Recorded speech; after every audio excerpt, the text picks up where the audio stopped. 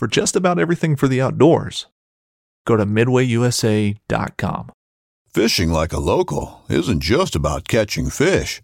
It's about connecting with the environment and the people who call it home.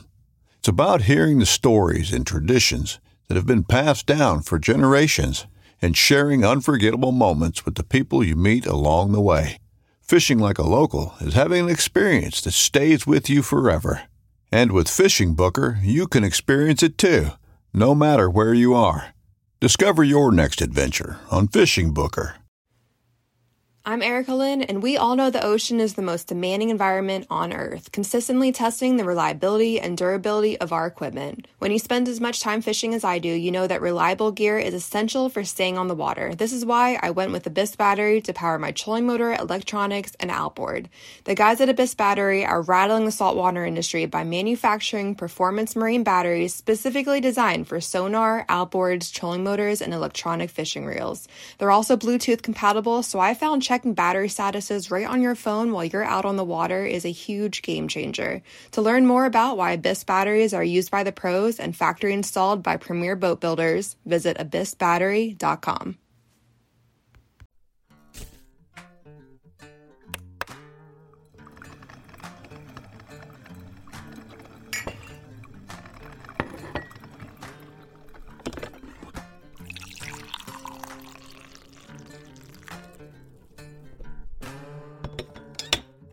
And here it is, another Friday, like I say every week, and another coffee call, episode 53 to be exact.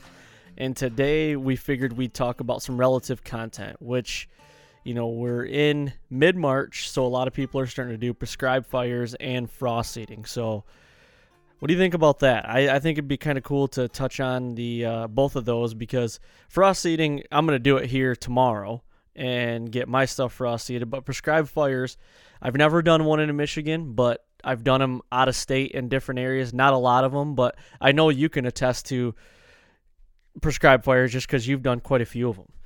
Yeah, I mean, I guess I've done enough to feel comfortable doing them. I wouldn't say I've done a multitude of them, but it's a different experience. I mean, it can be scary for sure. You just got to know that you have the control, and you need to be able to recognize when you don't have control anymore. That's the biggest thing, like to keep in mind. Just knowing what out of control looks like and what to do after that happens, if it happens. Yeah, it's got a lot of benefit to it. It's one of the most time-effective ways to clear a large section of property, especially when it comes to burning grasses, whether they be natives or otherwise undesirables like a canary grass or switchgrass or something. All that stuff is laying there dead after the winter. And what you're trying to do is light that fire and do that burn while there's still enough moisture in the soil and in the surrounding timber to protect it, all while the grass is kind of in that drying out phase of the spring before anything else germinates. Right, and like you said, you're just trying to get rid of all that stuff that you don't need. And for you to go out, if you have let's say, I don't know, let's just throw a number out there. Let's say you have 15, 20 acres that you want to burn or whatever it is, and you want to get rid of those grasses. It's going to play hell on your, equipment to get out there. If you have a tractor and a disc to try to disc it up, it's going to take you forever to do that. Go back over and over and over, and you're really not, when you do that, you're really not killing it all the way either, from my experience. So controlled burn is a really good way to take a big piece of acres and get it done quick and burn it, and kill it a lot more than you would if you had to put a lot more work and effort. So honestly, it's kind of a lazy man's way to, prep the ground that you want to essentially possibly grow, more grass, or if you want to do a food plot, or, if you want to do any of those sorts of things to make your habitat better. Yeah, and another benefit it has is it adds a little bit of the nutrients back to the soil that exist in that organic matter. It's not anything strong like clover where it puts nitrogen back in, but, just kind of composting that ash and that organic matter, it's going to richen up that top layer of your soil. If it happens to be a food plot location, obviously that's in your favor. But like we mentioned earlier, if it's just a big tract of land, or a substantial piece of property that, you're not going to go in and till up or disc up, it can be done in a day. The biggest thing is just to have a plan, and have enough hands and enough people on deck to keep the perimeters under containment. And I mean, we did Jared Mills' farm last year, and he had never burned before. I'm not going to say it got out of control because nothing ever happened.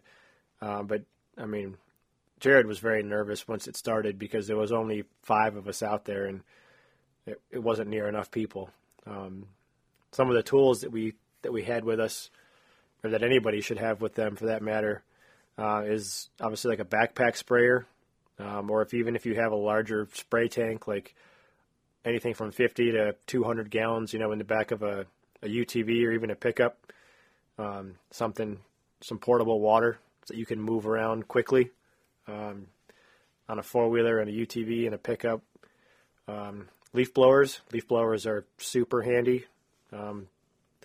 Those work awesome in helping get the fire going and, keep it moving in the right direction, but you can also actually stop the fire with them too.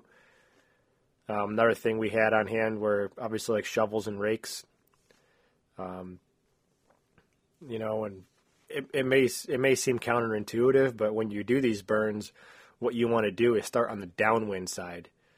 You do not want that wind to carry the flame, through your entire section or your planned out burn area. You want to start on the downwind side, not on the upwind side, because that flame is going to follow the fuel.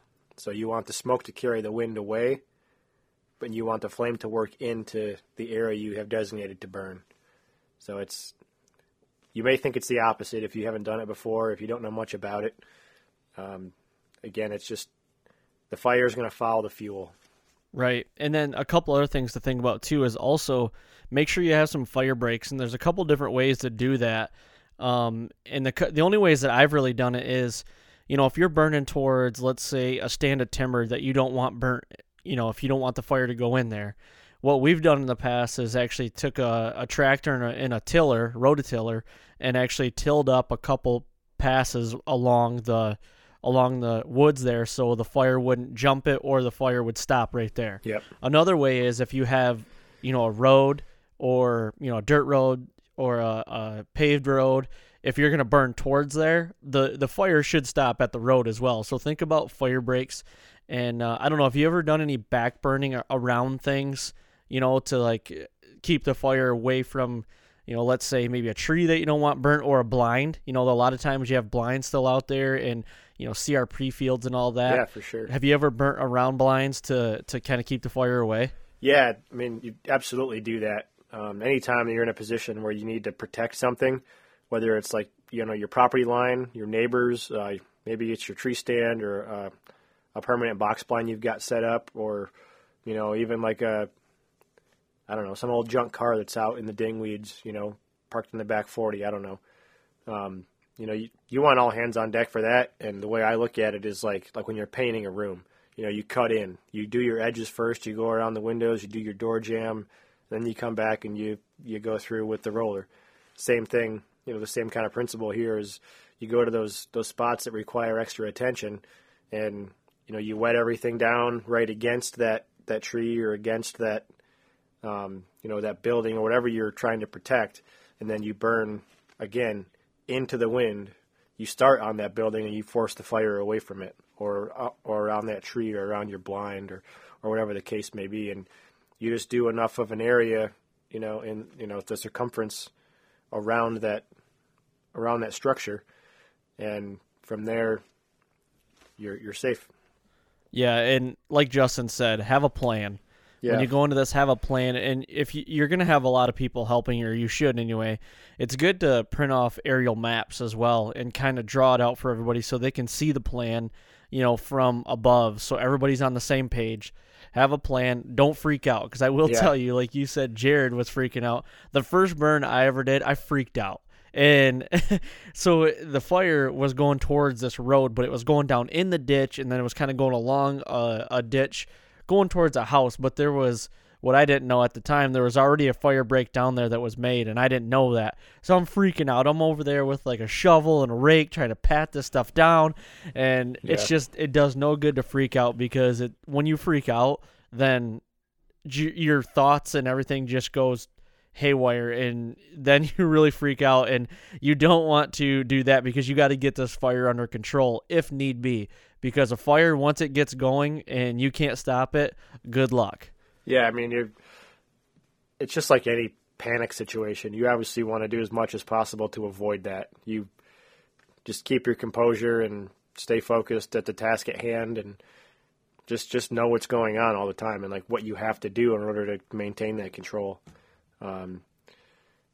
You mentioned fire breaks earlier, and that's one way to physically stop the fire by creating a barrier. But when it comes to controlling, or not even controlling, but to stopping a fire, there's three elements, and it's often referred to as the fire triangle.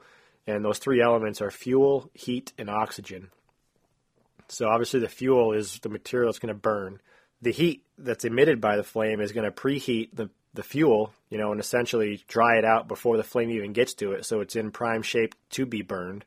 And then oxygen is just like you would see, like if you put like a cup over a candle or something, or if you could like snuff out a flame, you take away one of those elements and the fire is going to go out. It has to have all three pieces in order for the flame to burn. So if you remove the fuel, the heat, or the oxygen, you're going to stop it. So like what you were saying is in putting those brakes in, you're removing the fuel, or you're removing the fuel from its path. So, I mean, it could jump the path if it's not big enough, or the wind could carry it over.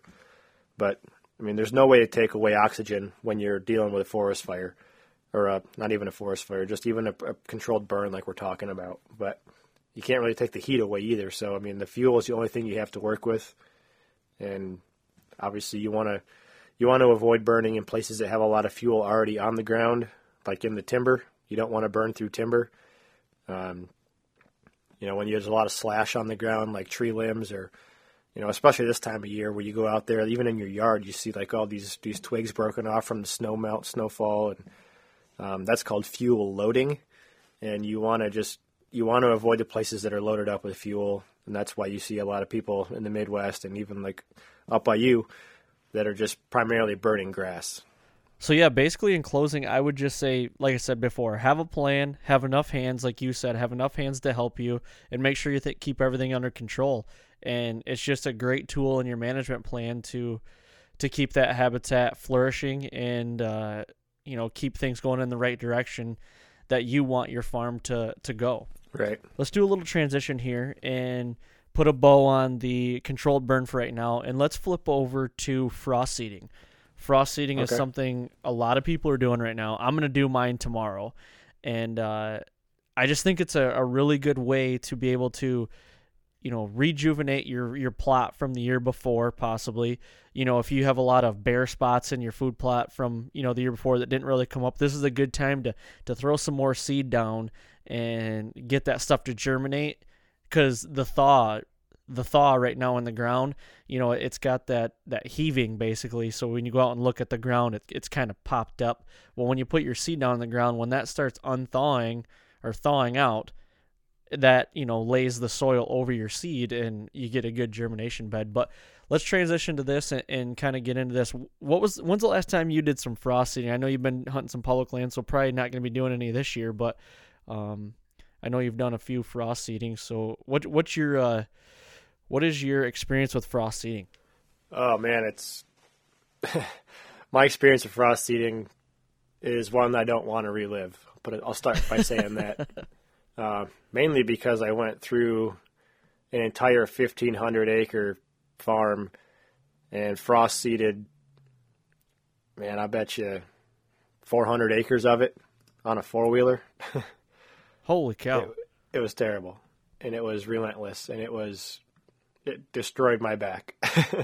It hurt at the end of it, and it took a month doing it every day. That's unbelievable. So what was your whole plan of attack, and how'd you go about doing it? So what we had was we had loggers on this particular farm for the whole winter. Like once the ground froze, they were in there cutting trees. So we had a lot of really nice roads that were cleaned up and, groomed at the end of the winter going into the spring. So we had a nice way to get through the farm. But what we did was went into the places that they logged, and we would frost seed a bedding, like a cover type. It was a mixture of grasses and some forbs, and some broadleaf stuff like chicory, a little bit of feed mixed in with those tall, thick grasses that grow super quick.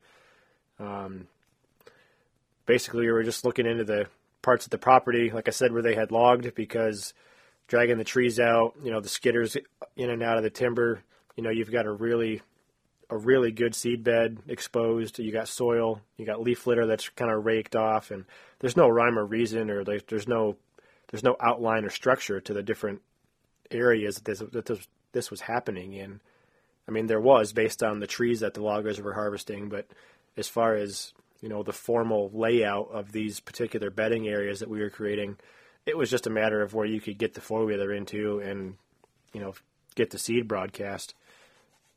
So we were just going through and trying to put seed down in the areas where obviously trees had been harvested, the soil had been exposed, the leaf litter was removed, and with those trees being removed, we had an open canopy, lots of direct sunlight, soil temperature was up, soil moisture was obviously ideal because it was a frost seeding scenario, and in all 400 acres we had suitable fawning habitat by the time those fawns were born, from the time that was seeded in March until late May, early June. We had grass thick enough and tall enough, to provide really great cover for fawns and nursing does, and I mean, just it's a bedding area forever. It's not just for fawns. It was just, by the fall, that stuff was 6 feet tall. It was amazing. So what your guys' plan was when you went in there after the clear cut or the select cutting, what you were doing is, before all that rejuvenation of, the new growth as far as trees come up, and before it gets really thick, you went in there and broadcasted some seed to make the bedding even that much better and cover. Yes. Yeah, they would leave obviously the treetops in there, so you have kind of that effect of a hinge cut, more or less, like you've got that dense brush in there. But we were just utilizing the fact that the leaf litter was kind of loosened up. It was scratched away from when the skidder would haul the logs out. And like I said, it opened up the canopy, and as soon as that soil temperature rose to germination, to the ideal germination temperature, all the moisture was there, had good seed to soil contact because of the loggers and their traffic in the timber. They were cutting for it was a select cut. They were targeting like cherries and oaks and maples and just your typical hardwood. I'm not very well versed in my forestry terminology here, but it was a select cut, I guess you could call it that. Yeah, and so there's a couple different ways to be able to frost seed. So one is doing what you were doing, and that's creating cover and bedding, and you threw a little bit of food in there. So They also have some forage. Now what I'm going to do is I'm going to go into the 1 acre tomorrow, and last year I had thrown some clover down, and I did it in a specific way to be able to, I did it all in one day. What I'm saying is what I did was I went in there and kind of cleared out the area with a rake as far as any of the debris or anything, leaves, sticks, stuff like that. So then I went in and I sprayed it with glyphosate right then, okay? So I sprayed the area that I wanted to spray. And this was kind of like, I was trying to do I was really trying to just work on something and do something I've never done before to see if it would to work. So I glyphosate, sprayed it with Roundup basically. And then right after I sprayed it, I went in there and broadcasted clover because I didn't want to go back in there. I just wanted to make one trip in there and see what happened. So my thought was when all those grasses and everything die, they're going to, come down on the seed and going to make for a good seed bed on my clover. Because clover, clover will live pretty well on the top of, soil for a while. The seed's pretty pretty strong. And as long as you get a good enough seed to soil, in my experiences, that clover is going to take right off. So my thoughts were, let that stuff fall down on the seed, make for a good seed bed, and the clover will come up. And it did. It came up pretty well. And I was really happy with it because I didn't know if the glyphosate was going to kill the seed, and it didn't, so I knew that kind of worked. So this year I'm going to go in here tomorrow, and I'm going to frost seed this same area. So it's already basically prepped. But when I was in there a couple weeks ago, I was doing some hinge cutting. It was heaved. So what I mean by heaved is, like I said earlier, is when you see that ground popped up, even in like your yard, the frost is got the soil and everything coming out of the ground basically. And once it starts thawing out, that soil is going to kind of come back down flat, and it's going to make for a good seed to soil, cover up some of your seed, and your clover should grow pretty well. Or if you want to do like an alfalfa or something, or some sort of, there's a couple seeds that I would do with clover, alfalfa, and a couple more, but clover is the one I'm really going to focus on because it will put nitrogen back in the ground, and it will help your soil as well.